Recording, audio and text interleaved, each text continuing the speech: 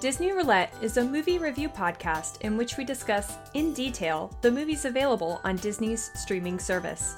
In internet speak, that means, spoiler alert, you've been warned. Also, while Disney films are safe for the whole family to enjoy together, this show is not.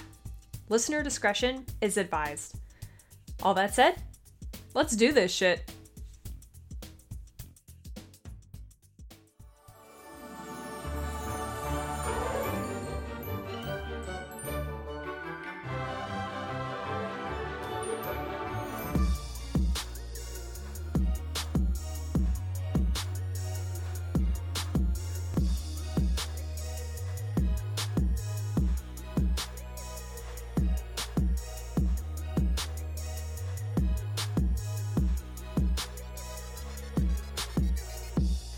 Hello everyone, and welcome to Disney Plus Roulette, a magical movie review podcast. As always, I'm your host, Kate. I'm here with my co-host and husband, Bob. And today, we have our first ever guest. Suze, introduce yourself. Hey everybody, my name is Susan. I have been best friends with Caitlin since the 4th grade. And I'm a huge fan of Bob, so it worked out really well. So here we are. I am really excited about today's show, so let's quick jump into the news.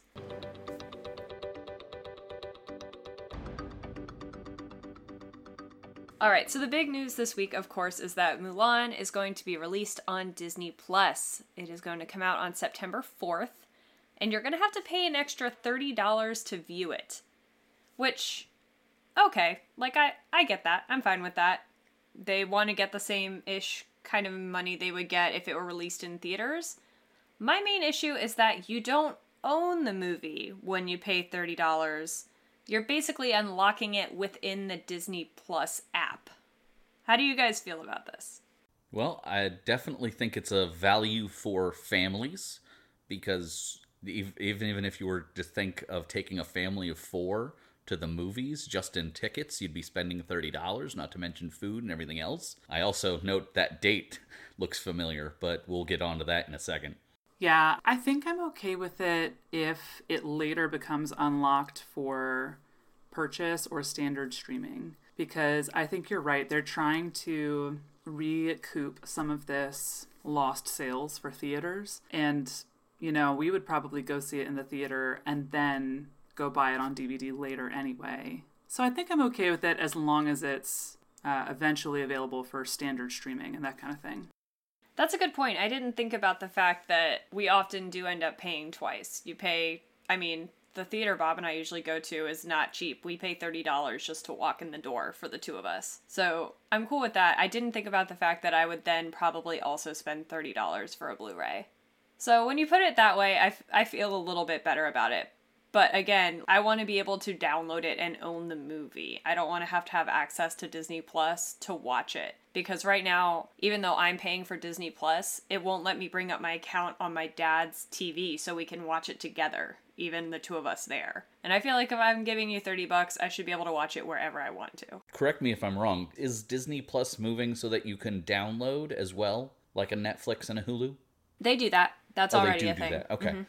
So, there's that as far as portability. So if you don't pay the $30, is that just a now thing? Is that like a limited time? Maybe next year they'll release it to all Disney Plus? Or I don't know. I don't know the answer to that. That's a good question. All I know is it's available September 4th, and if you pay $30, you can stream it. Yeah, regarding what you said about not being able to watch it wherever you want, I also find that annoying because it seems like the point of a streaming service is its versatility. And you're paying for access to it, and I think that should be across the board. I like the way that Amazon Prime does rentals, where it just gives you a certain period of time. So, 24 hours of access since you start the movie, and you can watch it anywhere you are logged in with your account. I think that is a nice compromise for those things. That they could even shorten that window if they really wanted to. But I think that's also kind of unfair. Yeah, it's like when you download songs off of iTunes and they limit the number of things you can play it on. Like, okay, Apple, well, you make your products to fall apart after 2 years, so I'm going to need to be able to play my music on more than 3 devices. I paid for it. Why can't I just have it? That drives me nuts. Yeah. So what is the Disney Plus policy? Because I know I have it on my laptop. We have it on the Xbox. So is it a number of things? Or when you go to your dad's, it's like, nope. When I went to my dad's place and tried to sign in on his Xbox with my credentials, it was like, nope, you trying to spread your password around, you can't do that. And I wasn't. Like, I was there. Right. Which, I get that they have no way of being able to differentiate between those situations, but still, it's frustrating. Actually, I believe that there is a way.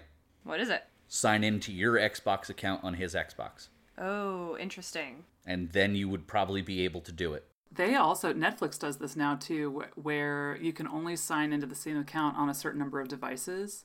Disney Plus's device number might just be really low as well. Or maybe it tracks the originating IP address. So, if all of your devices are starting in the same house, it's likely that you're all the same person. Yeah, I think the error I got was involving the IP address. Interesting. Yeah. Anywho, I think I'm going to pay the $30. We're going to pay the $30, Bob. I'm informing you of this. Oh, okay. I really want to see it, and I just really miss seeing movies. That's my number one luxury that I've lost from COVID that I'm sad about, is I just really miss movies coming out and getting to go see them. So I'd be down for making an event of it, ordering in and turning on the lights off and trying to make it feel as much like a movie theater as possible and kind of having a movie night at home. I'm down. Yeah, I can't wait. It sounds to see like I don't have a choice, though. That's right, you don't. Yeah, it looks so good. I feel generally annoyed with this trend of let's remake every single Disney movie, but I think if you're gonna make a live action version of a Disney movie, Mulan is a good one to do. Yeah. I'm pretty stoked.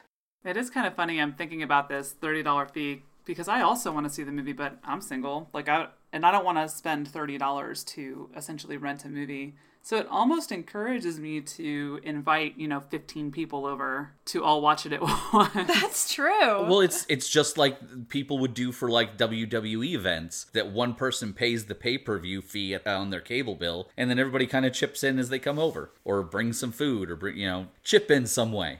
Right, Yeah. they might actually be screwing themselves over a little bit this way. Interesting. Who knows? That's why they get paid the big bucks, right? That's right.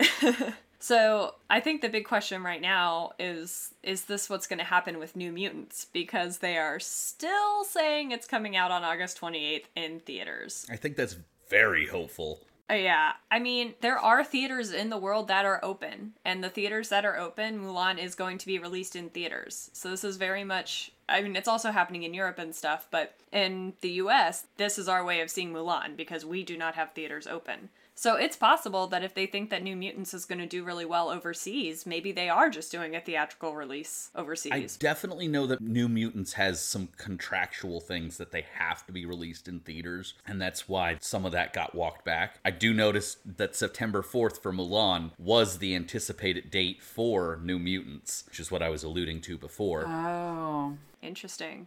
And then on top of that, there is also the fact that AMC is opening 2 theaters at the end of August. Really? So there will be at least some theaters in Virginia open to facilitate a New Mutants opening, but they have to reduce seating, they have to go through all the social distancing. Right. They're still gonna lose money. Oh, absolutely. Yeah. And even if they're open, doesn't mean that people are necessarily ready to go. In a city in Virginia, I think your odds are higher. But man, some of the states that have been hit even harder, doesn't necessarily matter if the business is open if the people aren't going. Right. I'm gonna risk a movie to possibly infect my entire family. Yeah, no, you're not. So Disney keeps denying that this is what they're going to do with Black Widow in, releasing it on Disney+. But I think, depending on how well Mulan does, they might be full of shit. I think if Mulan makes a crap ton of money, they would 100% release Black Widow on Disney+. They would have to push it back really far to make a lot of money in theaters. Because like we were just saying, theaters are not going to make money right now, even if they are open. Oh, yeah. Even the people who thought COVID was going to be the worst underestimated how long it would take to pass. And so at this point, saying, well, we should have a vaccine by January or June or 2022, it's all guessing at this point. And Yep. you know, at some point you just have to cut your losses, and because otherwise you just stop making content, right? You're just sitting on top of millions of dollars of created material. Right, and like it's filmed and ready to go. We're just waiting for them to release it. Yeah. Yeah, from what I hear, and again, these are just, rumors, Black Widow being a prequel, they have a little more wiggle room on it because it's not necessarily directly affecting what's happening next in the MCU, but there's always the, well, what about the references? What about the after trailers? What about the, the extra scenes that may push things on? So I don't know. With the Disney Plus shows coming and trying to push that on, that they're saying that they're chugging right along, that we still might get a series by the end of the year. I keep hearing back and forth. We've reported back and forth. We've only had 3 shows and we've had to, change everything because everything is so uncertain at this point. Yeah. Yeah, I didn't think about the fact that it's a prequel and that might make it a little bit easier to release some stuff. All right, let's get to High School Musical 2, shall we? So let's start off with our drink. This one was better than last week, you guys. I mean, not that bar was particularly high. This drink is called the Summer Wildcat because the Wildcats are on their summer vacation. I love it. It is a shooter made up of grenadine, Captain Morgan, Loco Nut Rum, and Kraken. And they are layered on top of each other to make the colors that you see in the Wildcat logo. Their school colors are red, white, and gold, but their logo is actually red, white, and black. So you have the red grenadine, the white coconut rum, and the very, very, very dark brown Kraken. It actually layered properly and tasted okay, so I'm pretty proud of it. I'm happy with that one. I was actually very happy with it. Go Wildcats. I think it sounds incredible. I, unfortunately, because of COVID, was not there, but it looked amazing. I'll have to make one tonight. I can definitely make you one whenever the world is done. Yes. Ending. All right, so some quick trivia before we get into our thoughts on the movie. It came out in 2007, which gave Susan and I a heart attack that this movie is 13 years old. It made me feel very, very old. And it was, of course, a Disney Channel original movie. The scene bet on it took 6 days to film, just the one dance scene. I'm dead. 6 days. Unlike the first movie, Zac Efron did all of his own singing in this one. In the first High School Musical, another gentleman named Drew Seeley did partial dubbing for Zac Efron. And I think one of the reasons why I struggle with the first soundtrack is because their voices are so different. And I can't tell who has the extra nasally voice. One of them does. If it's Zac Efron, he's so young, it's hard to tell if it is his voice when he was younger, but I'm not super into the male vocals in the first movie. Thankfully, by this movie, Zac Efron's vocal chops had kicked in, and he does all of his own singing, and he does a great job. Also, at the end of the movie, during the All for One finale scene, Miley Cyrus can be briefly seen dancing in amongst all the kids. And last but not least, this movie drew in a rating of 17.6 million viewers on its premiere night, making it not only the highest Disney Channel original movie in history, so it beat out Luck of the Irish, Bob, because when that came out, that was number 1. That's surprising. Oh, darn. But it was also the highest in cable history, even beating out NFL Monday Night Football. What? It was a big deal when this movie came out. I had no idea. So let's get into the movie. It starts out and all the kids are in school and the clock is counting down until summertime. All I really have of note from this first scene is that Zac Efron, whatever filter they're using to like really make like all of the blues and the oranges and the greens really, really pop. And Zac Efron has like Elijah Wood eyes. Like when he first shows up, I was like, whoa. Absolutely. Oh, the whole movie. And they like make a point of pointing it out a couple times, like when Sharpay later holds the tie up to him. Like she comments on his complexion, but it just is the same shade as his eyes. Yeah, the thing I noticed about this scene and a couple other scenes was how awkward they were. I had forgotten how just kind of strange some of the progressions are. Like all of this discussion from the theater teacher that's kind of rambling on, and even the way that the song starts is all the kids just whispering Summer and Troy looking incredibly confused. I was like, what narrative are they trying to build in this moment? What are they trying to convey? And I couldn't get a handle on it. And then the song starts and it's great. Yeah, when they first start chanting Summer, it sounds almost like some creepy ritual. Summer. Yeah.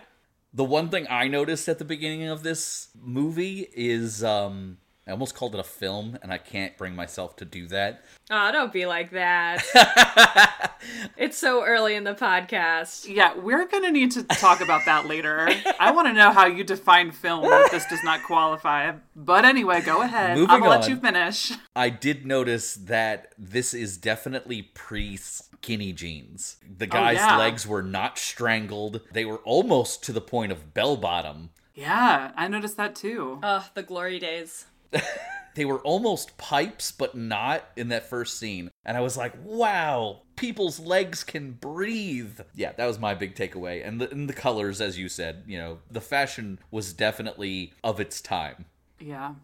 Shifting gears a smidge, I did want to comment, and I will comment on this more as the episode progresses. I'm really impressed in the strides that the choreography made in terms of using space creatively indoors. Outdoors it gets questionable, but ensemble casts in general, but specifically ensemble casts indoors, they do some really cool things. And there are a lot of nods back to High School Musical 1 that are really fun, like when they're doing the big ensemble inside the cafeteria before they go outside. Yeah. They're all on those layers and everything. I remember in High School Musical 1, they really tried to do that, and it was fine, but their budget was so much lower, and et cetera, et cetera. This was a really impressive shot, and the kind of wave that they do down the hallway and the way that they fill the hallways really well. I was really impressed. That whole sequence, I was about the choreography and the way they use those spaces. And I noticed it the whole movie. I would agree with you as well as far as this first number. There were a lot of moves. I was like, damn, that's really cool. Just some good hip hop, some good just flowing moves that really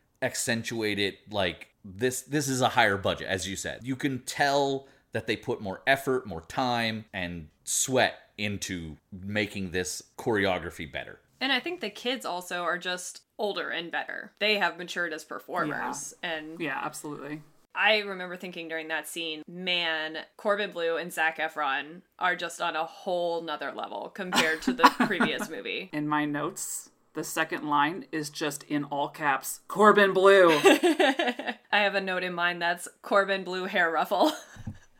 Yes. And I'm assuming that is my Connor Kent from Smallville. No, that's Chad. Chad. Okay, Yeah. my bad. No, Ryan, I think, shines more later on. Agreed. He's still just kind of like Sharpay's little puppy in the first opening scene. But you can already kind of start seeing the seeds getting planted of him kind of being all done with her bullshit. Throwing some shade, yep. So right before this scene happens, or maybe it's after it, or during it, Troy gives Gabriella a necklace. It's got a little T on it for Troy, which they do go out of their way to tell us. T as in Troy. And I just flash back so hard because I remember selling those necklaces at the Disney store. Really? Oh, yeah. Oh, that's wild. That's really yeah. funny. That's actually why I started watching High School Musical, was because I was working at the Disney store and wanted to know what the heck all of the buzz was about. Always wanted to be able to answer people's questions when they had questions about different products and the movies that had come out. And I had always prided myself on my Disney knowledge, but I had kind of gotten beyond that. At this point, I was in early college, I think, when this came out. Yeah. So I was a little bit out of the loop, and I had to actively seek High School Musical out to kind of educate myself on what the big deal was.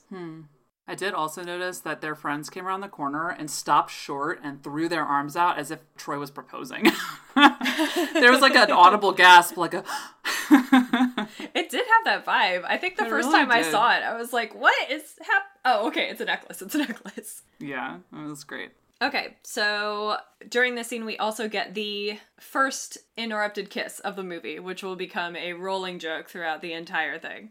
we finished our yay, school's out for summer. Now we are headed off to a resort in Albuquerque. I told Bob I just really wanted to see Walter White somewhere. Like, I just really like the idea of Walter White existing at the same time in the near vicinity. Yeah, just the RV in the background with the smoke coming out the top. Yeah. So we are at this resort in Albuquerque, which of course Sharpay and Ryan's parents are partial owners and or on the board. So they just pretty much live there during the summer. And Sharpay wants to win the summer talent show like she always does, but she's determined to have Troy be a part of it. So she has pulled some strings to get Troy hired at the resort for the summer. Troy accepts the job with the understanding that the rest of the Wildcats would also get hired, which Sharpay is not thrilled about. So has anyone ever in your high school career been able to make a demand saying, yes, I'll take that job, but you have to hire the entire basketball team? Hell no. You get to make demands like that? Pretty ballsy. Yeah. And for Troy, who doesn't ever come across to me as, like, particularly combative, or combative's not the right word, but, like, he's not really a take charge kind of guy. He's a leader, a natural leader, but it's more collaborative. And so did his dad step in and say, no, Troy has to work with the team? Or, like, yeah. How did that happen? I don't know. Maybe it was, I guess we could say Fulton said, oh, why won't you come? And Troy said, I'm supposed to be with my team all summer. On the phone, he definitely starts to try and get What's-Her-Head a job, but he never mentions the rest of the team. Yeah. And then all of a sudden they were there, and I was like, oh. Yeah, I mean, I think you have to assume that there was a follow-up call telling him when to be there and what to bring, and I kind of just let that go. Like, I just assumed there was another call later. Yeah. It's like when people ask each other out on dates in movies and then don't set a day or time and just walk off. You're like, wait, hold on. Exactly. You kind of have to do a lot of that with particularly Disney made-for-TV movies, but yeah. Just any movie that's geared for high school, college, they're assuming that you're not going to ask too many questions. Yeah. Because if we started really pulling at the threads of this movie, we'd have a lot of problems. Oh, yeah. And that's why it's so fun, is because it's goofy. I got you. I'll pull all the threads. It's Bob, good. Bob. Don't you dare. So Sharpay is very frustrated by the presence of all of the Wildcats, and she runs straight to her mom in her mom's yoga class to complain about it. And then I think this might be my favorite non-musical scene in the entire movie. Yes, I was just going to say. Sharpay. Their mom. Sharpay is so pissed, and she's like, Ryan, tell her. And Ryan just walks up like, hi, mommy. And she's like, hello, ducky. And they do this like little weird kiss my finger, like secret handshake kind of thing, and then just do yoga together and don't care about her at all. And it's so good. Sharpay's mom is the supporting character that I didn't know I needed in my life. I could watch a musical about her. Like, yeah. I'd be about it. It's incredible. I think my favorite part of that scene is how much she pisses Sharpay off. Yeah, it's interesting because Sharpay is very much her father's daughter and Ryan is his mother's son. Yeah, 100%. And it's cool because you can see why Sharpay and Ryan had made such a good kind of business partnership up until this point, because, you know, their parents genuinely seem to make a pretty good team. Their parents are not monsters. Even her father seems like a pretty nice guy overall. It's just interesting to see that reflected. I thought that was kind of cool. Oh, that's why they are, you know. And I appreciate the fact that they aren't monsters, because normally characters like Sharpay come from parents like that. They're perfectly nice people. They're just very, very privileged people who have obviously... I mean, her dad's a little smarmy. Well, sure.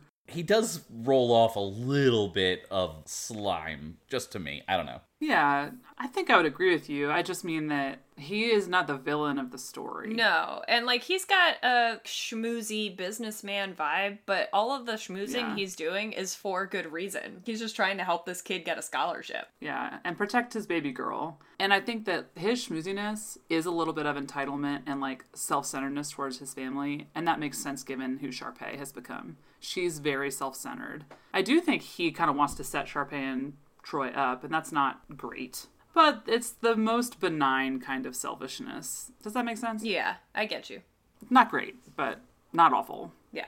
I also found it weird that at no point did anyone be like, oh, are you two together? But he's willing to get him a scholarship. It had a little weirdness there for me there, too. Well, it's what his beloved daughter wanted, sweetie. There's very much a bribery element here. Oh, yeah. It is about bribery, and Sharpay is terrifying in her ability to manipulate. I think what I do like about this movie and all the High School Musicals, though, is even though it's a little forced sometimes, they work very hard to always bring Sharpay back around. They really do. They really do, and I think that covers over a multitude of sins. Yeah, even when it seems forced, they want to make it clear that people are complex and that Sharpay isn't evil. She just has some serious issues. She definitely does come around, but I thought, like, when she truly turned back towards the end, it was a little bit of a whiplash for me. She went from, like, 5 seconds of being pissed off and ready to rage volcano down on this thing, and then it was like, oh, well, I'm gonna sing and dance. Yeah, that's true. That's true. I mean, it was a quick turnaround, but also she's always had backup, even if it was just Ryan.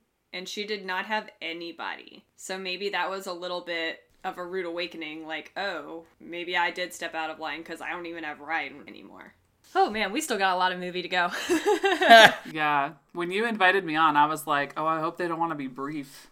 It's okay. I don't particularly want to be brief, no. So all of the kids, except for Ryan and Sharpay, are now working at the resort. They have a fun little dance scene called Work This Out. It's like a little mini stomp kind of thing. There's a lot of banging on pans and dusting with brooms and stuff like that. Yeah. It's fun. My favorite thing about it is the footwork. I was going to agree with you. This and the first number, I think, are my favorite as far as choreography. There's a little move that Zac Efron kind of starts the song off with. Mm-hmm. And him and Chad, something about the way that they moved together, they had a bond. There was friendship in it. And when they finally did start grooving together, it actually brought that team aspect to it. Yes. Yeah. Yeah, I love the visual storytelling they do. How one or two characters add at a time as he persuades them and encourages them into joining. Yeah, it's very cool. After the scene, Troy and Gabriella try to steal a little moment out on the golf course, but then we get interrupted kiss number 2 as the sprinklers come on and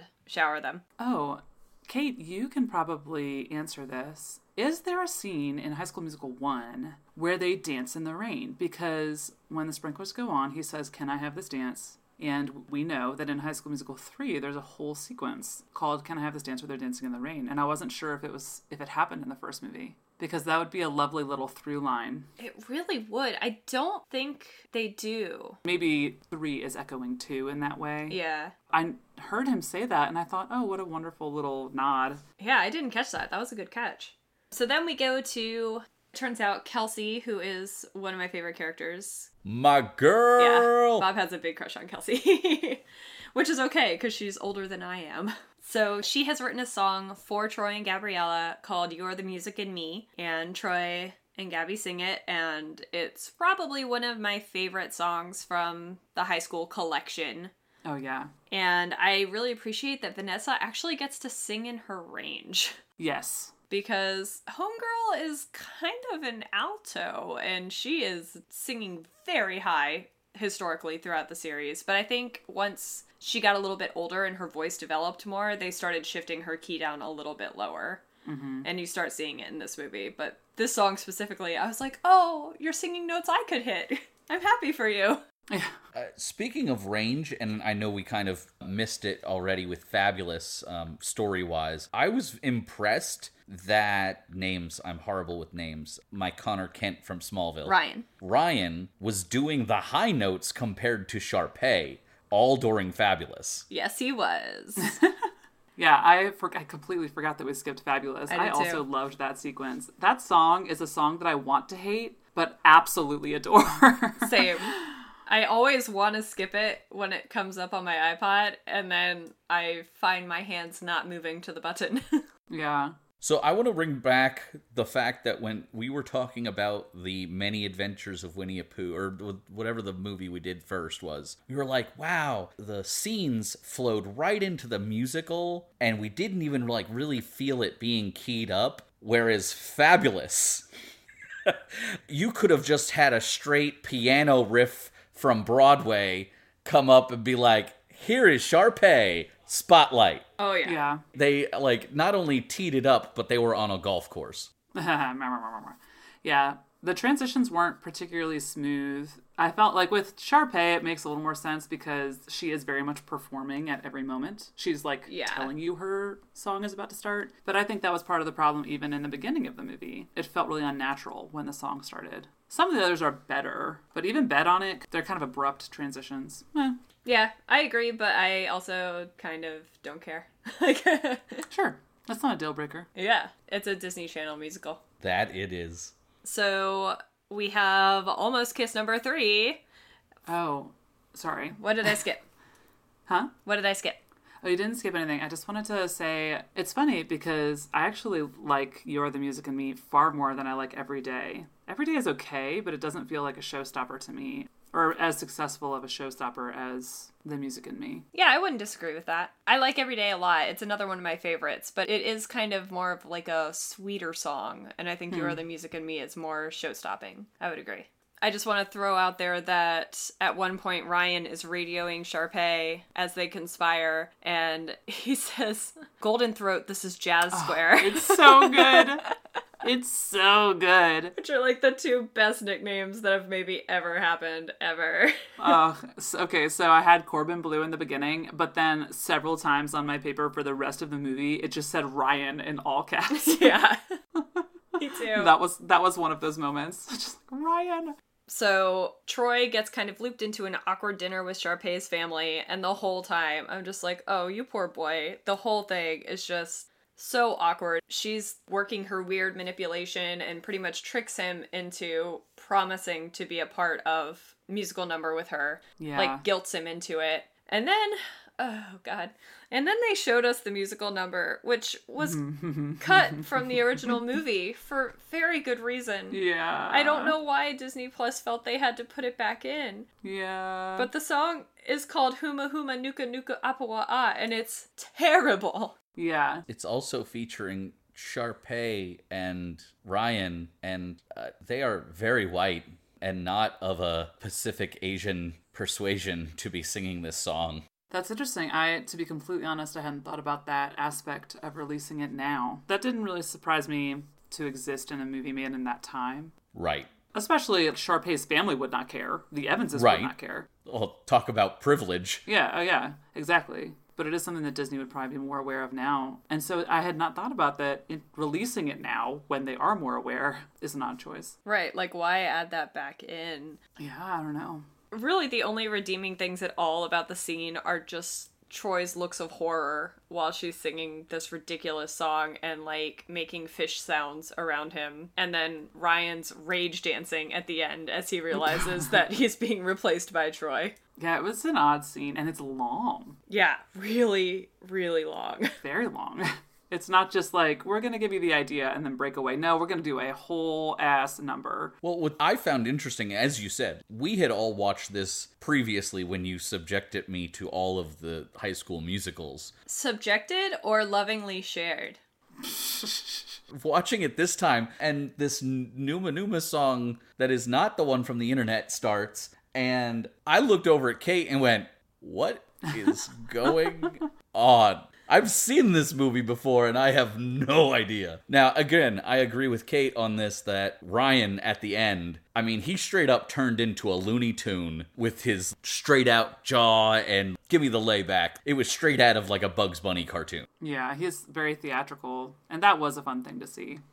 So that happens, and then we move forward, and then we get the thing that happens in, I feel like, almost every Disney Channel original movie at some point, where the lead character gets a little caught up in himself and what's happening in his own life and kind of starts to alienate his friends. And like, Susan, you and I have discussed before how much we hate the pointless fight that happens in the middle of every single romantic comedy just so that the people can get back together at the end. Yeah. It kind of rings tropey like that to me. So now we have Troy, who is being served a burger by Chad as he is schmoozing with Sharpay's family, and oh yeah, that was hard to watch. Yeah. Troy basically sends the burger back and was like, oh, hey man, I wanted Swiss on my burger. And just the look of betrayal on Chad's face is just heartbreaking. And you're like, oh, stop being a stupid little brat. Mm-hmm.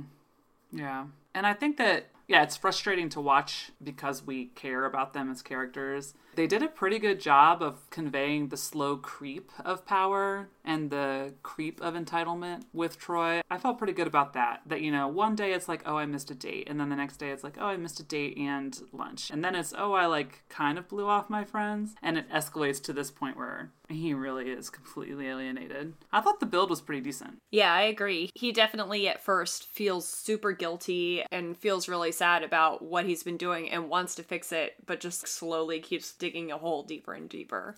But while this is all happening with Troy, Ryan is having the opposite character growth. Mm-hmm. He is realizing how toxic Sharpay is, and he just wants to have fun and get along with everybody. And now Gabriella has invited him into the group, and he's going to direct a musical number for everybody, and they invite him to come play baseball with them. And then the best scene in the entire movie happens, in my humble opinion. It is so good.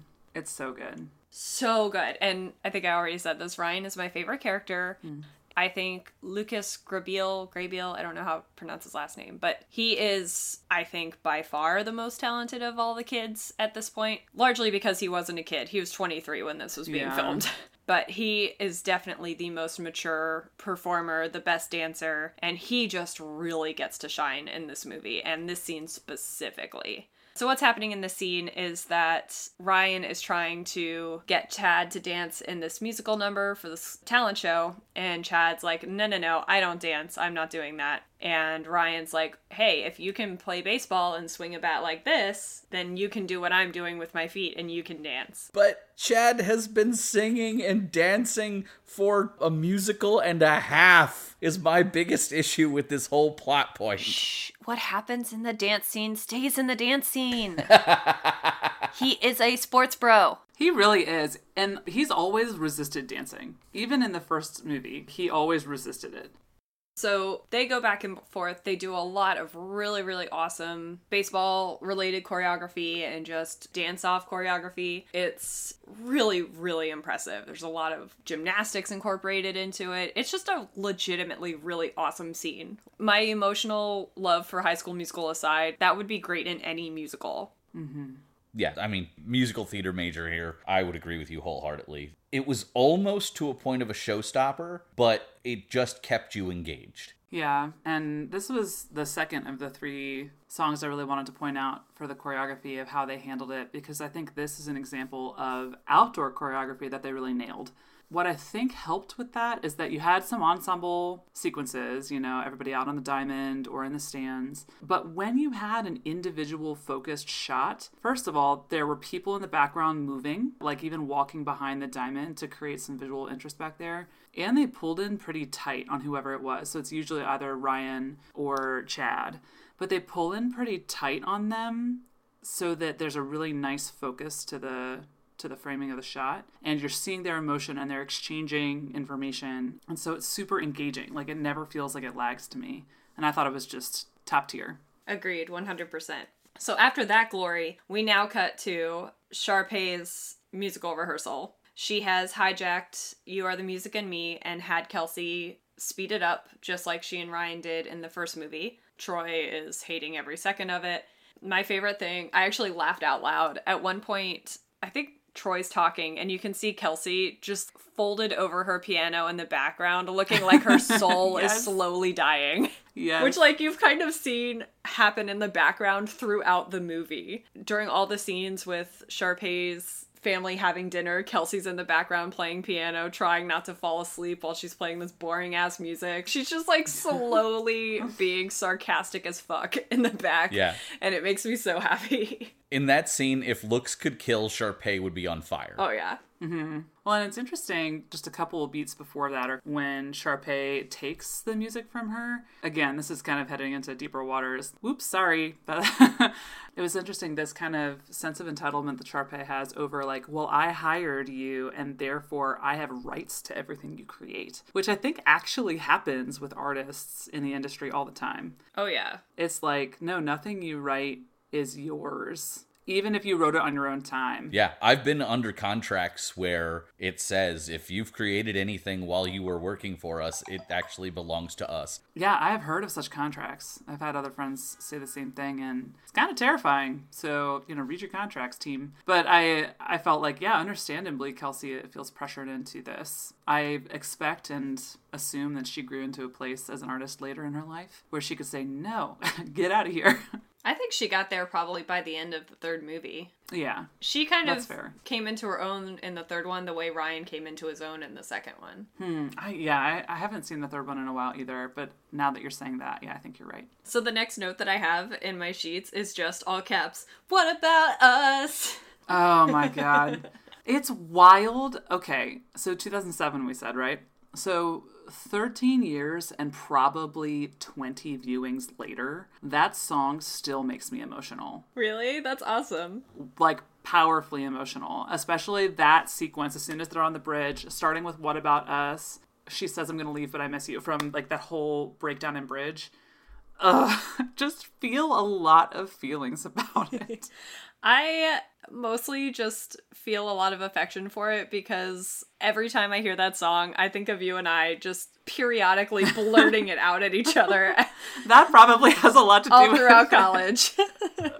What about us? Yeah, that probably has a lot to do with it. Oh, but so in a scene prior to that, I was really pleased with how they developed Gabriella in this movie because in High School Musical 1, and just kind of throughout the trilogy, I've always been a little bit underimpressed with her. To me, she seems very Mary Sue. She seems kind of flat. But watching this again, I have a lot of more respect and compassion for her. She is profoundly kind.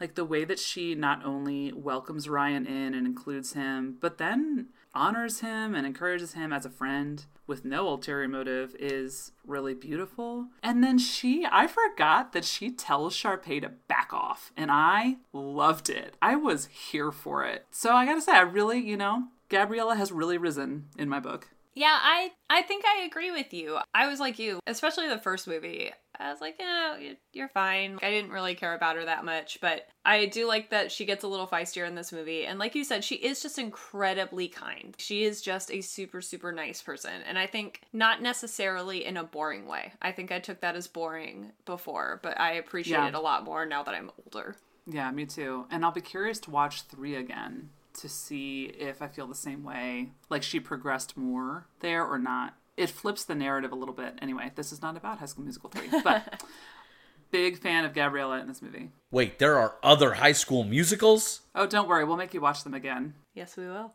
So Troy and Gabrielle have broken up. They've had their big breakup song. And now Troy's got to sing his feelings, you guys. Yes! Is that what we're calling it? Yes. The song is Bet On It. It's musically, I think, my favorite song in the movie. Like this. Oh, it's a banger. This song will never not get me hype up about life. He is going to run through the golf course, sing out his rage and his sadness. He's dressed in all black. I mean, he's just going full-blown Footloose warehouse dance scene, which as I was watching it, I was like, oh my god, this is such an homage to Footloose.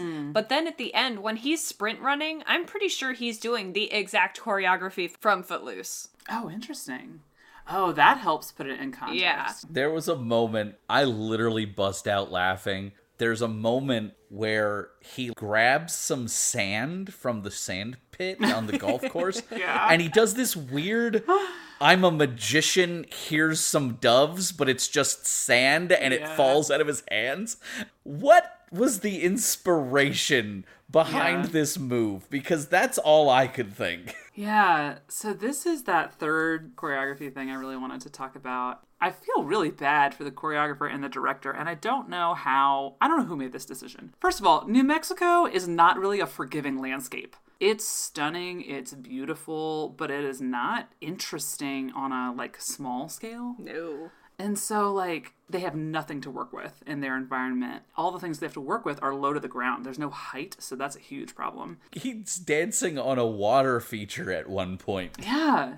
Yeah, well, and I have, compassion because I'm like, well, what else is he supposed to do? There's very little to work with. And the problem is that if you don't have anything to work with and you're in an enclosed space, like a warehouse, the warehouse is what you're working with, that enclosure. But when you're just on a field, you have to go either really wide, like Sound of Music style with your shots, aerial shots. I literally was thinking, is he literally going to throw up his hands and we're going to do a Sound of Music shot? Yeah, or you need to be like real tight in. And they're always at this bizarre 30-foot length from him most of the time. I think it says a lot about Zac Efron that he can compel the camera for, I felt compelled for about 50% of the song, which is incredible given what he had to work with. But like, you just have no energy because all of your motion is so small in the frame, and he's just kind of dancing around, you know? Yeah, it is rough. And then Yeah. he goes up to a pond and sings to Yeah. his reflection, and the CGI is so bad. It's so bad. I laughed so hard. Oh god, it's pretty Oh, yeah, terrible. it was very boy You band. literally could have replaced Mufasa from The Lion King there or something, just because it was so ridiculously CG. Yeah, it was a lot. Yeah, a major props to Zac Efron. I think he did it the best he could with what he had. Oh, he's the one laughing all the way to the bank now. That's right. Yeah. And I just want to make a PSA. If no one has seen the video where someone has synced the scene up to Let It Go, You beat me to it. I need you to go Google that right now. Right now, pause the podcast, go to YouTube, find it. It is worth your time. It is so good. Better than Dark Side of the Moon and Wizard of Oz. It's so good. Wow, I actually haven't seen this. Oh my God, I'm gonna have please. to. I can't pause the Oh, podcast. yes, to you go can. listen to Yes, it, you but- can. We will edit it. You Google it right now, watch it, and we'll wait for you. Yeah, we will. Okay, that was. I will never be the same. I told you.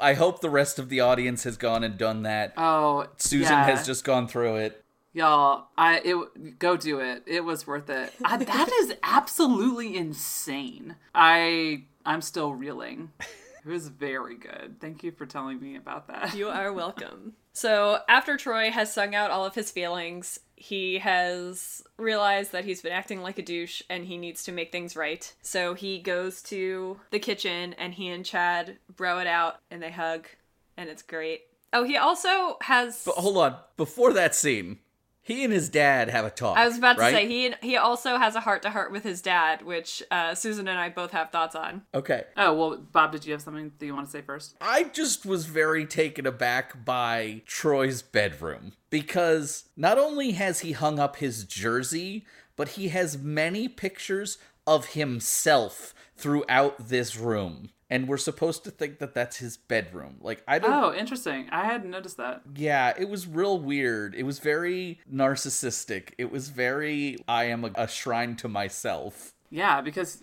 typically you wouldn't have pictures of yourself in your own bedroom. That, very much would feel like someone else had decorated it. It was weird. Huh. Yeah, so the scene, and, like, we were all kind of on video call while we were watching this, and so I looked over at Kate and I said, this is the scene from Brink. So for those of you who may not remember, Brink was also a made-for-TV Disney movie back, I guess the early aughts, maybe the late 90s. Yeah, I think we were in middle school, Yeah, so probably around 2000. yeah, that would definitely make sense. And it is also about a teenage boy who is trying to find his identity. He's under a lot of pressure to earn money because his family needs it. And he's navigating whether or not he should be sponsored by a skateboarding company. And so he and his dad have this heart-to-heart where he's saying, I've alienated my friends. I don't know what to do. I don't know what the right thing is. And his dad says, you're defined by the company you keep and how well you keep it. And it really touches me to see these heartfelt discussions between parents and their kids in general in Disney movies, because I think that it's just really meaningful. And it was funny to see that this is basically the same scene. Stepping back, as much as I'm making fun of everything with this, I have to say I actually enjoyed the fact that it was the dad and him having an emotional talk Yes. about important things instead of it just being basketball is important, college is important. Like, no, they're really hashing it out, really having an emotional conversation.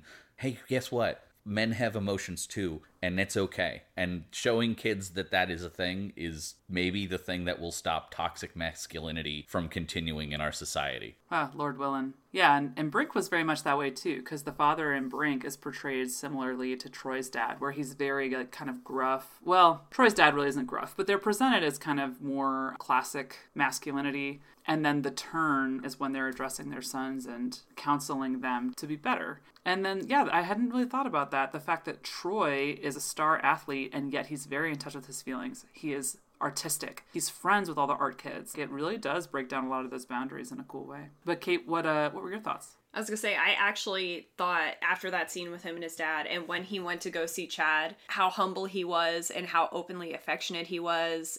And they were towards each other. I was like, oh yeah, this is a nice turn. And I actually thought the same thing about, man, I need more of this, and maybe toxic masculinity will fucking die finally. It was just, It was a nice little scene, and very nice to not have, hey, we're cool, right? Yeah, okay, we're cool. Oh, like, it was actually like a really tender, sweet moment. Yeah. We didn't have to punch it out. We didn't have to have a fight over it. Yeah, Zach is very obviously on the edge of tears. I mean, Troy per se, but Zac Efron does a great job of portraying that. He is distraught when he's talking to Chad. And that line, you know, brothers fight, but they're still brothers. Oh, my heart. Oh, my gosh. So good. So Troy makes up with Chad, and they talk Troy into dancing with Sharpay, which was weird because then they kind of trick her and don't. Yeah, that was a weird turn. Although Troy didn't intend to do that. It was... Yeah, that was more Ryan's doing. So Ryan was like, hey, I know my sister's crazy, but I think you should still perform with her. So Troy's like, okay, I'll go perform with her. But then Ryan decides to change the song and not tell Sharpay, so then she can't perform. I don't know. It almost feels like maybe there was a scene that got cut. Yes, I was thinking and the same thing. Something. Yeah. Or a storyline change at the last minute, and they couldn't refilm. Yeah. It definitely brought back Dirty Dancing feelings of, we're going to take over this show, and then everybody kind of flooded the stage. At least that's what I was picking up on it. Yeah, Troy goes out there and starts singing the song. Sharpay is standing off to the side because she doesn't know this song, and the song is a duet. And when the female portion starts singing, it's Gabrielle, and she's standing in a group of the workers behind the audience. And then they all kind of come up on stage and sing the big song together. And that song is Every Day, and it's a good one. We talked about it earlier. During the song, Troy actually grabs Sharpay and pulls her up on stage to join them, which I thought was nice. I didn't have much of note other than that. No, sorry, I lost the tab. I got a notification, and I clicked over. Oh, no, and I lost the tab, and I was like, I can't find it. Sorry, I gotta get my head back in the game now because I panicked and I lost it. You gotta get your head in the game. Get your head in the game. I don't get that reference. It's from High School Musical 1. I haven't officially watched that according to Disney Plus Roulette. Oh, indeed. Okay, back on. The ending sequences for these movies always crack me up because the crowd is always like on their feet and they're dancing and singing and they're all so happy together, like the audience. Yeah. And it is a feel-good movie and it communicates that like, oh, everybody's feeling this vibe, but I'm trying to imagine an actual auditorium of people doing this. These people are all eating dinner and they get up and it always makes me laugh. It's fun, but... So here's a question. How did y'all feel about the handoff of Sharpay giving Ryan the award? I liked it. She did it very sweetly and not backhandedly at all. She seemed legitimately happy for him that he won. I just thought it was a little weird because I guess he won it for directing their little performance at the end. That they didn't do? Yeah. Yeah, it just kind of felt like everybody just ran up on stage and started spinning in a circle. Yeah. So I thought rationally, I was like, well, would he really win? He wasn't even a lead singer for it. He just directed now it. Who's pulling threads on a Disney movie? Well, listen, she asked me, so I'm answering. I'm playing. But I love Ryan, and so obviously I wanted him to get it. Yeah. What about you, Bob? As I said at the beginning, I think her turn is a little bit of a whiplash, but I think, as Kate said, she definitely, Ashley Tisdale, handles it as an actress. And you're right, it's not backhanded. It's actually a genuine moment for the brother-sister duo. So Ryan wins the Star Dazzle award, and they all go out onto the golf course at night and let lanterns go for some reason. Yeah. Okay, that effect was not good. Yeah. Oh, yeah. Those lanterns looked way too heavy, and then the two that they released looked like they were on strings. Yeah. And then other people let their lanterns drop, and they just fall. Yeah, they just like set them down on the ground. Yeah.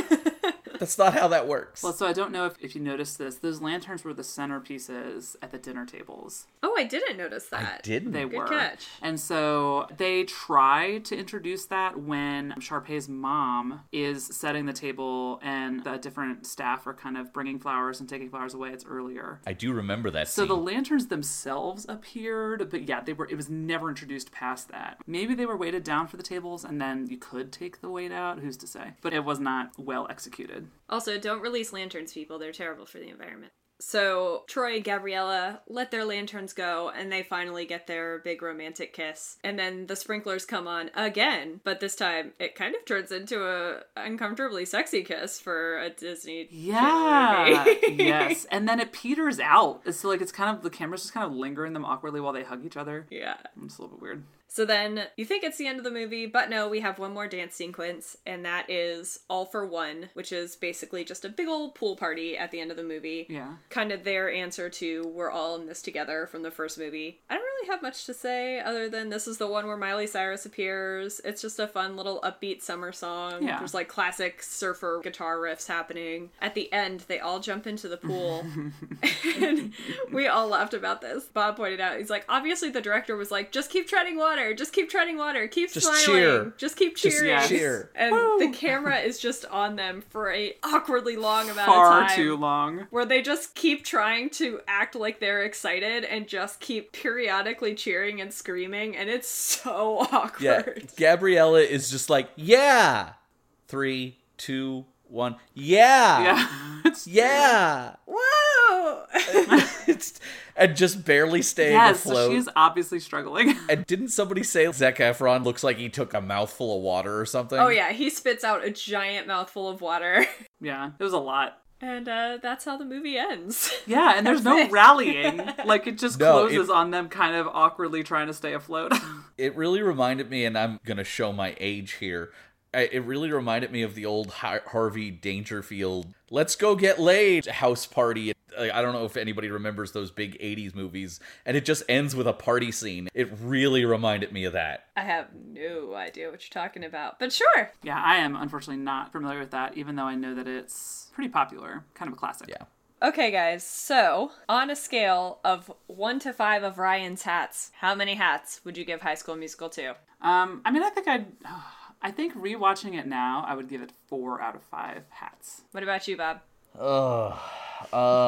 Thinking where I've rated other things thus far, I'm gonna say that if I were just to go watch enjoyability, it would actually probably be a lower score. Probably like a 2 or a 3 for me. I have to say it comes in a strong 3 just because of the choreography, the effort. You can see that they put a lot of effort into this. There's not a lot of musicals out there. I mean, since then there have been, but at this time, to me, I think bringing back that musical genre kind of cemented this score for me. So I'm gonna do a solid 3. It's all right that you're wrong. It's fine.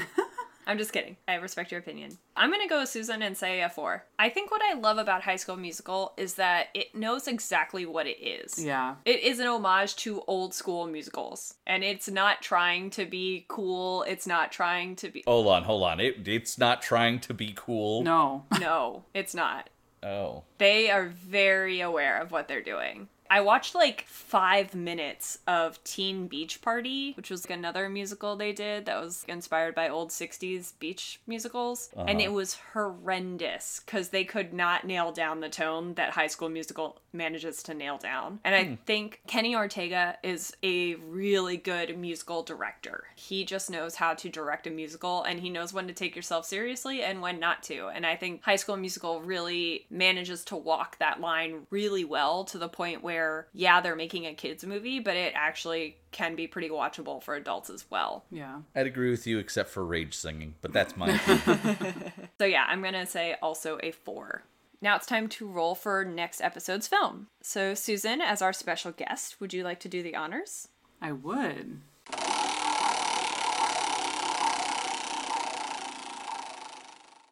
$513. Oh, you guys, this is a movie I'm embarrassed to say I've never seen. 513 on my list is Sister Act. Oh, I've also never seen Sister wow. Act. I'm really excited. Yeah, it's a great movie. Boom. You're welcome. Thank you, buddy. All right, well, I hope you guys will join us in 2 weeks for our next film review adventure of Sister Act. In the meantime, if you could give us a positive review and subscribe on iTunes, that would be very much appreciated. Follow us on Facebook at Disney Plus Roulette Podcast. Follow us on Twitter at Disney Roulette, and then on Instagram at Disney Roulette Pod. Or you can email us the old-fashioned way at DisneyRoulettePodcast@gmail.com. Our website is Browse House Media, Brouse, housemedia.com. And if you'd like to support the podcast, just scroll to the bottom and hit that donate button. Thank you to both of my co-hosts today. Susan, it was super exciting having you on. I will most definitely bring you back on again. And thank you, listeners, for joining us. And be careful out there, you guys. That girl's got more moves than an octopus in a wrestling match.